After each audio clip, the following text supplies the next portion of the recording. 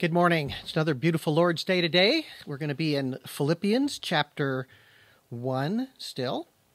And this is a really great passage. And we're going to get a little bit technical in parts of it about some of the Greek language and stuff, but don't worry about that. You can handle it. Okay?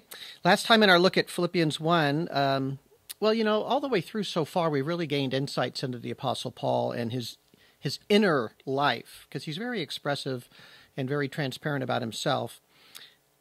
And I think you kind of come to the question sometimes about him, how could he endure so much difficulty, pain, and danger, and still be so effective as a Christian missionary? And what can we learn from that? Well, the answer is really in a very short sentence. It's the last verse we looked at last week in Philippians chapter 1, verse 21, where Paul says, "For to me, to live is Christ, and to die is gain."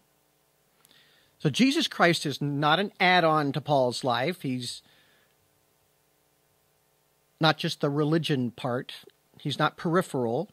He isn't somebody Paul would just get around to at certain times or only turn to in a crisis or anything like that. Paul understood in a very deep way what Jesus means in a man's life.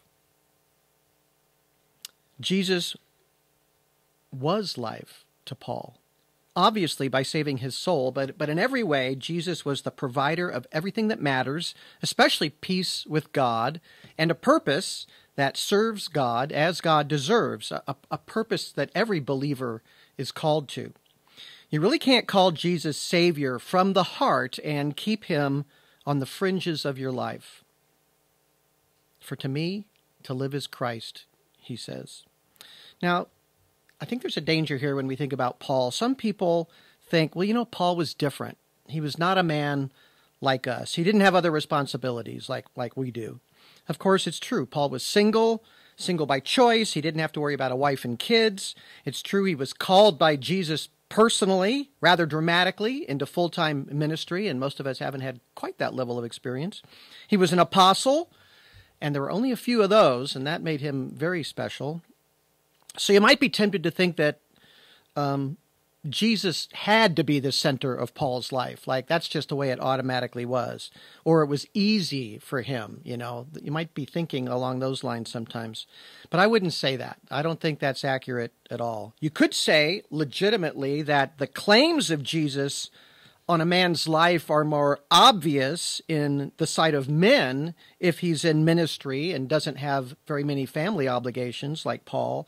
However, there are many men who've had dramatic conversions to Christ and served as missionaries or pastors and then crashed and burned because they can lose sight of Jesus as your very life, as that central place in life. Their work may seem like he should be central in it, but we're all sinners, and much of that ministry work is actually work. There are spiritual dangers in that work. A minister or a missionary or somebody in full-time Christian service can be so task-focused that they don't have that deep relationship with Christ as the center of their life, their personal life. They can become discouraged and low in spirits and feel that God is very far away from them. Many people crash and burn on the mission field. That's not uncommon. They can put their feelings first and focus on that all the time and not the Lord. That's not uncommon. The temptation of people in ministry are as great as anybody else's, and I think it's probably safe to say Satan probably targets them more. So it's not so much what you do, it's where Christ is in your life. A businessman with a big family and many family duties can have Christ as the center of his life, while a pioneer missionary without any of those distractions can lose Christ as the center of his life.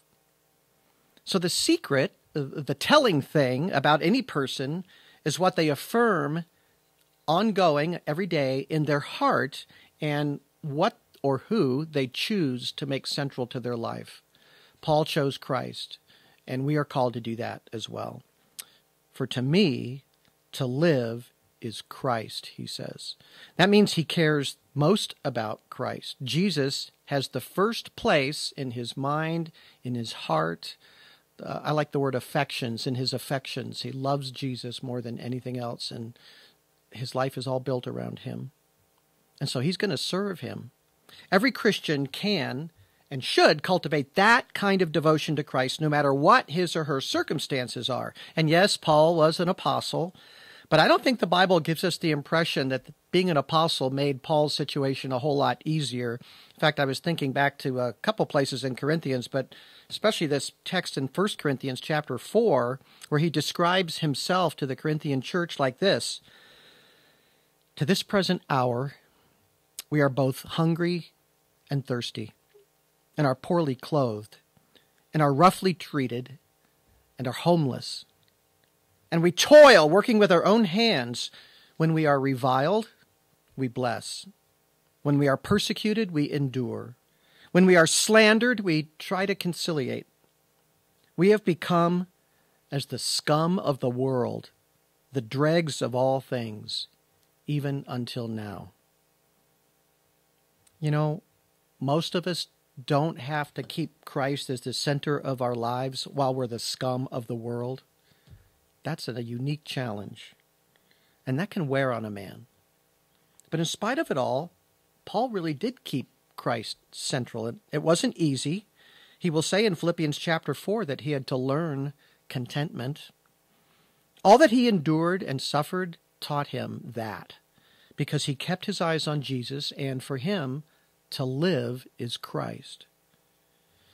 So at this moment in our text, Paul sees two possibilities: release from custody. Remember, he's in prison in Rome. He's under house arrest.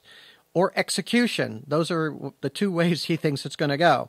And he told us what his great purpose was in verse 20, that with all boldness, Christ will, even now, as always, be exalted in my body, whether by life or by death. So he will exalt Christ, and however that plays out to him is good, life or death. And then he starts meditating out loud on which would be better, to depart or to stay, to live or to die. Both sound good to him, and he decides that one would be better for them, for the Philippians and the other people he's ministering to, and the other would be better for him. So verse 22, he says, "If I am to live on in the flesh, this will mean fruitful labor for me. And I do not know which to choose, but I am hard-pressed from both directions, having the desire to depart and to be with Christ, for that is very much better. Yet, to remain on in the flesh is more necessary for your sakes." So what's the best thing? It's to be with Christ. That is heaven in 3 words: be with Christ. Notice he doesn't talk about mansions or rolling hills or green meadows or seeing his parents or the dear departed or anything like that. It's to be with Christ. That is his great hope of heaven. There will be many blessings there, but for a heart that loves Jesus, nothing else compares to being with him in heaven. That's why he says in verse 21, to die is gain. So the joy of heaven is Jesus himself. And that's why he's meditating out loud or in print. So his readers will see that Jesus is heaven's highest blessing, and that they might catch that same understanding and desire. But notice what he says about staying. Paul says that staying will mean fruitful labor. Those are the words he uses. He will not just exist here. He won't just be waiting to die or smell the flowers of the earth a few times while he waits. He's going to bring forth fruit during his stay on this world. Every Christian should see their life as an opportunity for fruitful labor of some kind. These are the kinds of ways you can be fruitful. There's many different kinds of ways. Here's some. You can obviously represent God's light and joy in a dark world just by the way you conduct yourself and speak and all of that. You can share the gospel. You can support missionaries in a lot of different ways. You can encourage others in their faith, helping the weak and providing a good word for those who could need encouragement. You can disciple your own family, all kinds of things you can do to bring forth fruit. And they're all good reasons to stay in this world, to wait a little longer for the joy of being with Jesus. That is the best thing. But serving the redemptive purpose of Jesus in this world, that might be the best thing now. That's how Paul sees it. So a Christian is on earth to bring more people into an eternal relationship with Jesus. So we're not going to lose what's coming if we stay a little bit longer. We will help others have that same perfect future. You got to remember the basic reality. Men, human beings, are estranged from God. And we have the word and the experience of reconciliation with God. So we can share that. We have something amazingly wonderful to offer, the best news in the world, that God will be reconciled to someone if they accept Jesus as their Lord and Savior. So Paul not only thinks he should stay, but verse 24, he says it's more necessary for your sakes. But he's pretty sure that it's not only that he thinks he's going to stay, he thinks God thinks that way too, that he should stay. So in verse 25, he says, "Convinced of this, I know that I will remain and continue with you all for your progress and joy in the faith, so that your proud confidence in me may abound in Christ Jesus through my coming to you again." Wow, there in verse 25 is a really good description of pastoral ministry right there, or any kind of ministry. Paul says he exists for their progress and joy in the faith. That should be the fruit of Christian ministry, the progress and joy in the faith of the people you're ministering to. Some folks seem to forget that a joyous faith is really the goal for us, not a cowering faith, a fearful faith, or an angry faith. A pastor or a teacher or a shepherd worth his salt wants to see progress, spiritual growth, and joy. That's what they want. If their leadership is taking joy away, they're not doing it right.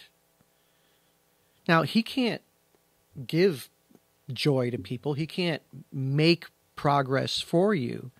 We're all responsible to grow ourselves, but he should facilitate progress and joy with the right balance of truth, wonderful truth, and love.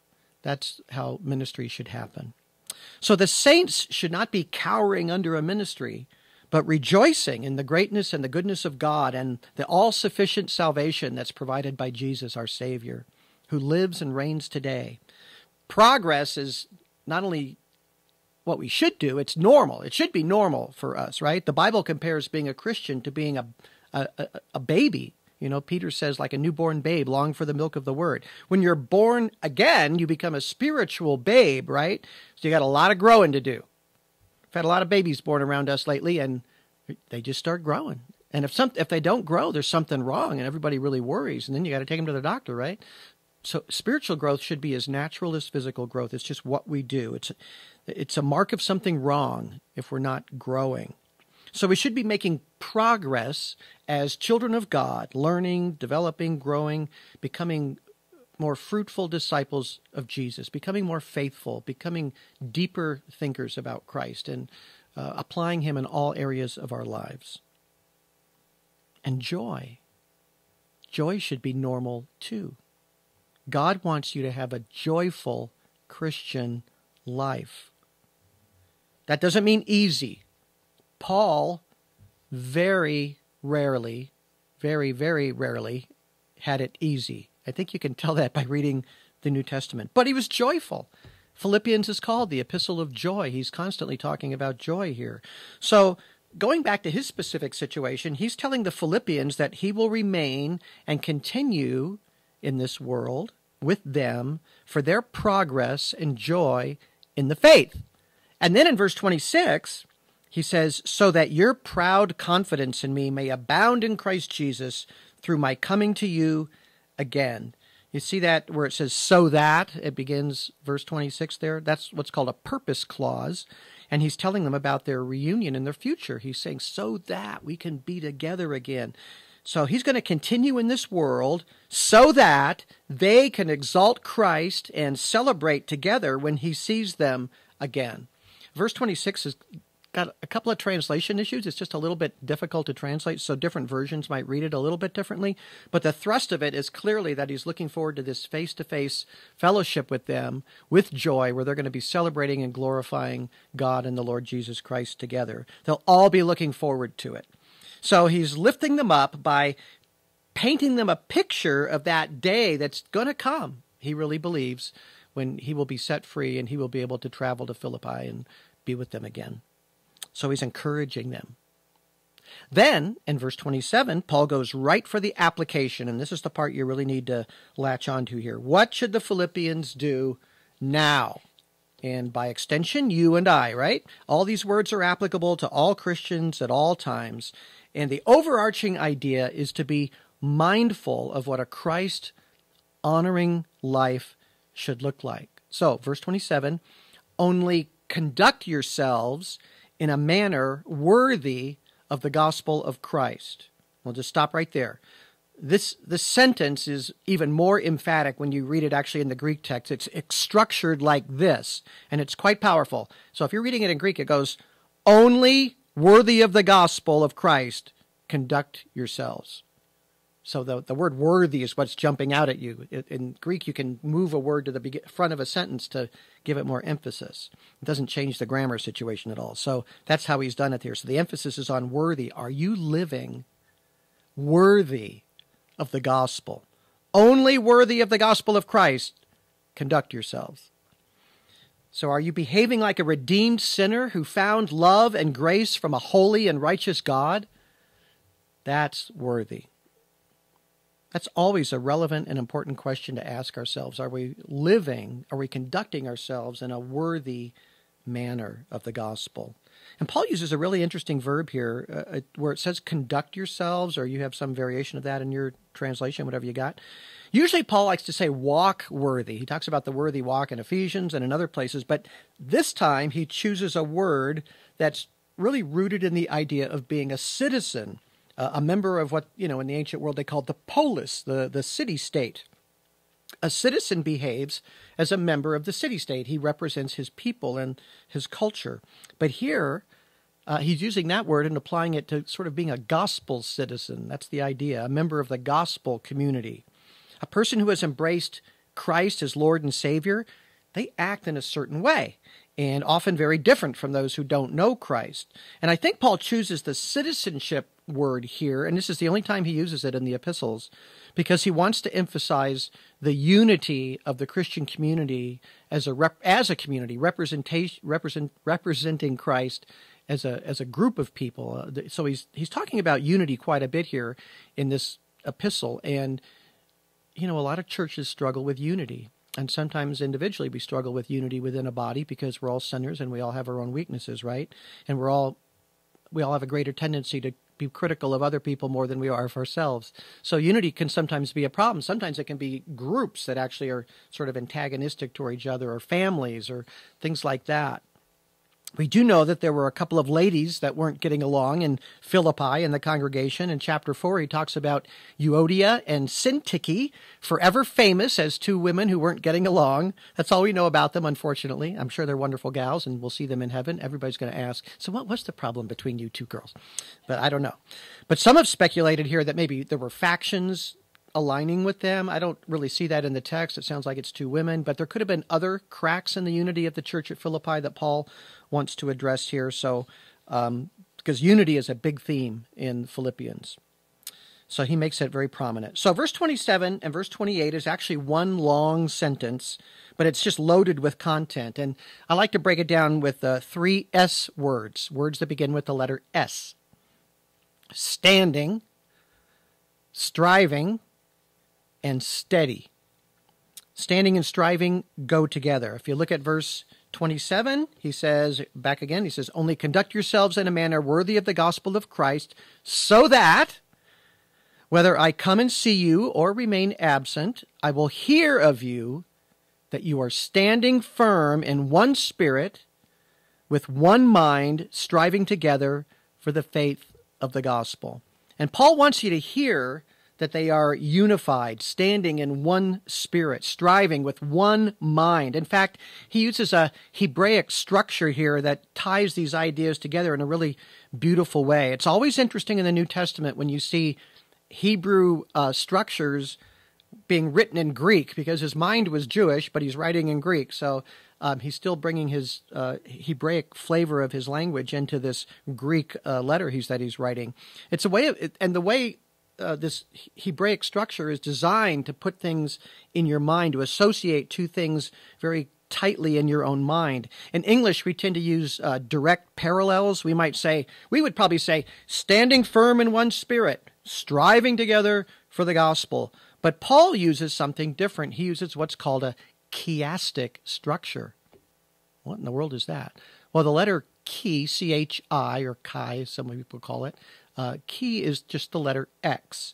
And I want to show you what this would look like. So I'm going to sneak over to the board and the whiteboard, because I can do that in my classroom. It's much better to do that than it would be in a pulpit, a regular pulpit. So follow me. Okay, so here we are at the whiteboard, and I want you to notice this chiastic structure. It doesn't go A, B, like it might in English, where we say kind of parallel things. It goes A, B, and then it takes B again and puts it right next to the other B and goes A. So in this particular case, it's standing firm, right? In one spirit. And then the parallel goes this way. With one mind, striving together. Now, why do they call it a chiastic structure? Well, the letter chi in Greek is our letter X. So B and B and A to A goes like that. Very common in the Bible, these chiastic structures. In fact, the entire story of Noah's flood is a gigantic, multi-chapter long chiastic structure. It's actually quite amazing. Somebody discovered that in the last century in that whole section. But very common way to think in Hebrew. Okay, I'm going to go back to my pulpit now. So that was a free lesson in linguistics in the Bible. So what is Paul saying? Well, let's talk about these elements. Stand firm. Standing is standing firm. That's the idea. It means to be committed to something, right? Paul loves to use stand. He uses that action verb quite often for the Christian. Probably the most famous place he uses it in 1 Corinthians 16:13, where it says, be on the alert, stand firm, act like men, be strong, and let all that you do be done in love. It's a perfect balance of this strength and love thing there in that verse. Stand firm in the faith. That's what he says there. So here in Philippians, the idea is to stand firm in unity for the sake of the gospel, for the faith of the gospel. Stand firm in one spirit. So there's really an amazing unity among believers. And, I've been in many places in the world, from Siberia to China to Haiti to Africa, and there is this unity of spirit amongst true Christians that's really amazing. I mean, it really is amazing. It's just there, this unity of spirit, because we all agree on the worthiness and the glory of Christ in our salvation, and we are united on the gospel of God's grace, which in Jesus makes sinners who are bound for hell to actually become children of God. I mean, that's an amazing thing. They're suddenly fit for heaven by the work of Jesus Christ. That's an incredible truth. So the gospel is that our Creator became a human and bore the weight of our sin himself so we can be truly reconciled to him. That's the heart of our faith. And that's got to be the source of our unity right there. We need to be firm in that, to stand firm on that. But he means more than doctrinal agreement here. We need to be together in Christ. So one spirit means affirming together the great truths of the faith and laboring cooperatively side by side in that great work. So we should not let conflict or bitterness ever arise between us. We should labor to not let that happen.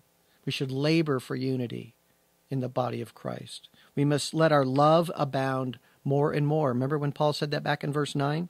So the second part of the chiasm makes this emphasis on laboring in unity very, very clear. He says, with one mind, striving together for the faith of the gospel. Okay, can you stand just a little more grammatical Greek here? Just hang on with me for a second. Hey, guys over there, wake up. Yeah, okay, we got him. All right, pay attention now. So the word striving together, it's soon athlantas. And it's a compound word. Soon came into English as in Greek it's like S-U-N, but in English it's S-Y-N. It shows up in all kinds of our words, and it means with or together, like synergy or synthetic or synthesis. So there's all kinds of English words that have that. And so this is one of those Greek words where that comes from. So it's got this prefix on it, these three letters, soon, and then it's the word, well, it's the word athlete, basically. It's where the word athlete comes from. Athlos is the root word of it, and means to contest or strive to achieve something or win something, some kind of skill. So we are to strive together like athletes. That's his idea. We are spiritual athletes striving together as a team, cooperatively laboring hard for what? For the faith of the gospel. We are to stand tenaciously and labor cooperatively for what God is doing in the world. That's our reason for being here. That's why you are left on earth if you believe in Jesus. Why didn't you just go right to heaven? Because there's work to do. There's fruitful labor here. And that's it. Standing and striving. Standing on the truth and striving to get it out. To make it real. To make it real in our lives and share it. Since Paul uses sort of a team image there, I was thinking we really should think of church life as a team. And of course, in modern culture, there's all kinds of experts in sports and business about teamwork and what the elements of teamwork. And, some of the common things they always say should be there are responsible leadership, good communication, a willingness of members of the team to sacrifice for the team, loyalty to the team is essential, dealing with problems quickly and honestly is essential. You could get all that right out of the New Testament. I mean, that's all pretty standard teamwork, right? That's all standard teamwork qualities, and it matches what the Bible says. Leaders have to meet very high qualifications of character in the Bible. 1 Timothy chapter 3, Titus chapter 1. The leaders need to care about the people they serve. 1 Thessalonians chapter 4, verse 7 and 8. Their authority has to be respected and honored by the team. Hebrews chapter 13, verse 17. And then we have this whole idea of our organic unity that is unique to the New Testament, this whole idea that we are one body, so every part is essential and important. And I just chose to go to Romans 12, 4 through 6 for that, just to think about that. Paul says, just as we have many members in one body, and all the members do not have the same function, so we, who are many, are one body in Christ, and individually members one of another. Since we have gifts that differ according to the grace given to us, each of us is to exercise them accordingly. If you're a Christian, you have a gift, and you are to exercise that gift. You are to use it. For what purpose? For progress and joy, to bring progress and joy into the lives of other people. So that reality, our union as the body of Christ, there are major responsibilities that come along with that. In fact, if you just kind of kept reading from there in Romans chapter 12 and you got down to verse 10, Paul says, be devoted to one another in brotherly love. Give preference to one another in honor. Not lagging behind in diligence. Fervent in spirit. Serving the Lord. Rejoicing in hope. Persevering in tribulation. Devoted to prayer. Contributing to the needs of the saints, practicing hospitality. Bless those who persecute you. Bless and do not curse. Rejoice with those who rejoice, and weep with those who weep. Be of the same mind toward one another. Do not be haughty in mind, but associate with the lowly. Do not be wise in your own estimation. Just obeying those basic commands leads to great teamwork. And it actually requires teamwork. We have to help each other do that because we all have our gifts to use in the body. It is teamwork. Teamwork for the faith of the gospel, striving together. Sun Atlantis. Stand firm in one spirit. Stand and strive. Brothers and sisters, you've got to stand and strive. That's what we're called to do. Stand firm in one spirit. That means unified. Strive as a team for the faith of the gospel. Okay, the other S word I mentioned is down in verse 28 now. And that's the word, I'm just using the word steady. That the word doesn't appear here, but the idea does. He says, in no way alarmed by your opponents, which is a sign of destruction for them, but of salvation for you. And that too, it's from God. So don't let opposition to your faith make you alarmed or flustered. That's part of following Christ. There could be many consequences to following Jesus that make it very hard. Some people are going to be rejected by their family and their friends for following Jesus. Some people will be persecuted physically, not just mocked or ridiculed, but actually go to prison or maybe even suffer physical torments or even death. That's happening all over the world today. By far, Christianity is the most persecuted religion in the world today. And I saw firsthand Chinese believers, how overall they've shown incredible grace and strength and courage in the face of horrible persecution. And they've been steady. They have not been alarmed by their opponents. They've not gotten flustered or thrown off course. Jesus said in the Sermon on the Mount, blessed are you when men insult you and persecute you and say all kinds of evil against you falsely for my name's sake. Rejoice and be glad, for your reward in heaven is great. For in the same way they persecuted the prophets who were before you. Seeing persecution from an eternal perspective is essential for us. Heaven is forever. This world and our life in this world is short. So when the Lord says your reward in heaven is great, that's serious. It's not only great, it's like forever great. It's long-lasting. It's eternal. And he means it. So if you believe it, that should be a world-changing reality in your heart, that you can put up with anything here now. That's what Paul did for the sake of that great reward in heaven. And that's where Paul goes in verse 29. He even calls getting in trouble a gift. It's a gift. Verse 29, for to you it has been granted for Christ's sake, not only to believe in him, but also to suffer for his sake, experiencing the same conflict which you saw in me and now here to be in me. So he actually sees this as a gift, a blessing to suffer for Jesus' sake. That is truly to live is Christ and to die is gain. It's not crazy super saint stuff, some kind of fanaticism. It's just believing what we know to be true, believing Jesus, believing his own words. Remember that 1 Corinthians 4 passage I read earlier this morning about Paul's apostolic life? Hungry and thirsty, poorly clothed, roughly treated, homeless, working with his own hands, persecuted, slandered, the scum of the world. And yet he says all throughout Philippians to rejoice, to rejoice. And again I say, rejoice, he says.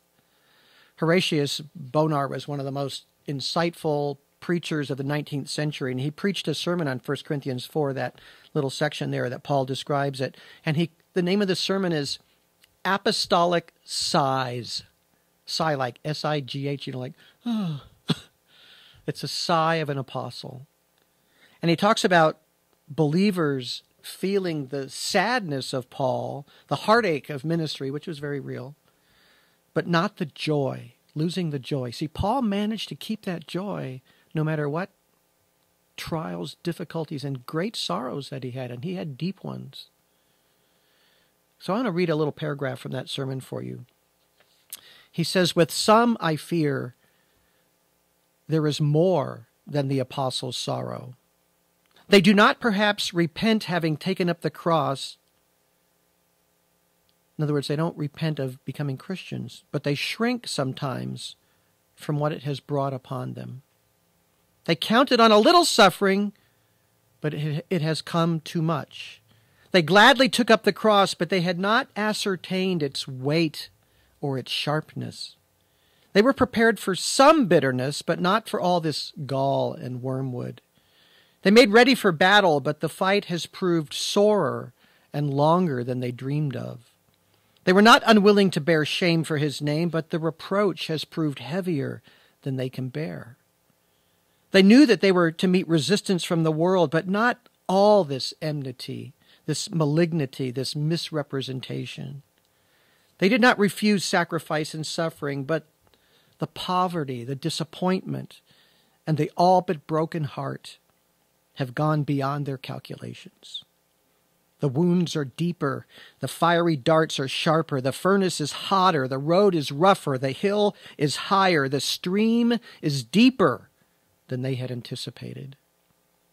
They do not wish they had not become Christians, but they hardly know what to do, nor which way to turn. They submit, but they do not count it all joy. They have the sadness of the apostle without his exulting gladness.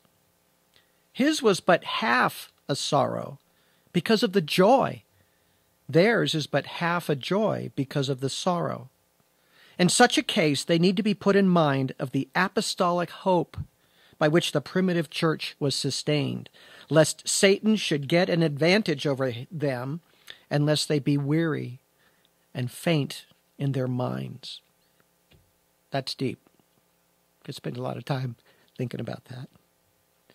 Brothers and sisters, stand firm in one spirit, with one mind, striving together like a winning team of athletes for the sake of the gospel.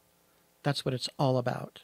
And be steady, in no way alarmed by your opponents, because that is God's gift. It's a sign of your salvation, and these incredible rewards await us for being faithful in difficulty.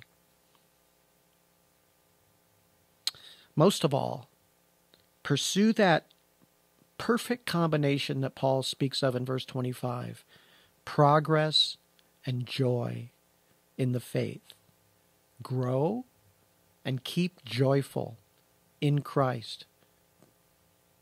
You will know you have grown up. You'll know you have grown up in Christ when you can say, "For to me, to live is Christ, and to die is gain." Let's pray. Lord, the road can be hard, as it was for Paul. But if the scum of the world can find true joy in Jesus, then we can too. So show us the path of progress and joy in our faith, and help us to stand and strive together for its great truths. This we ask in Jesus' name. Amen. All right, brothers, stay strong, encourage each other, and we'll be together again. Thank you. God bless.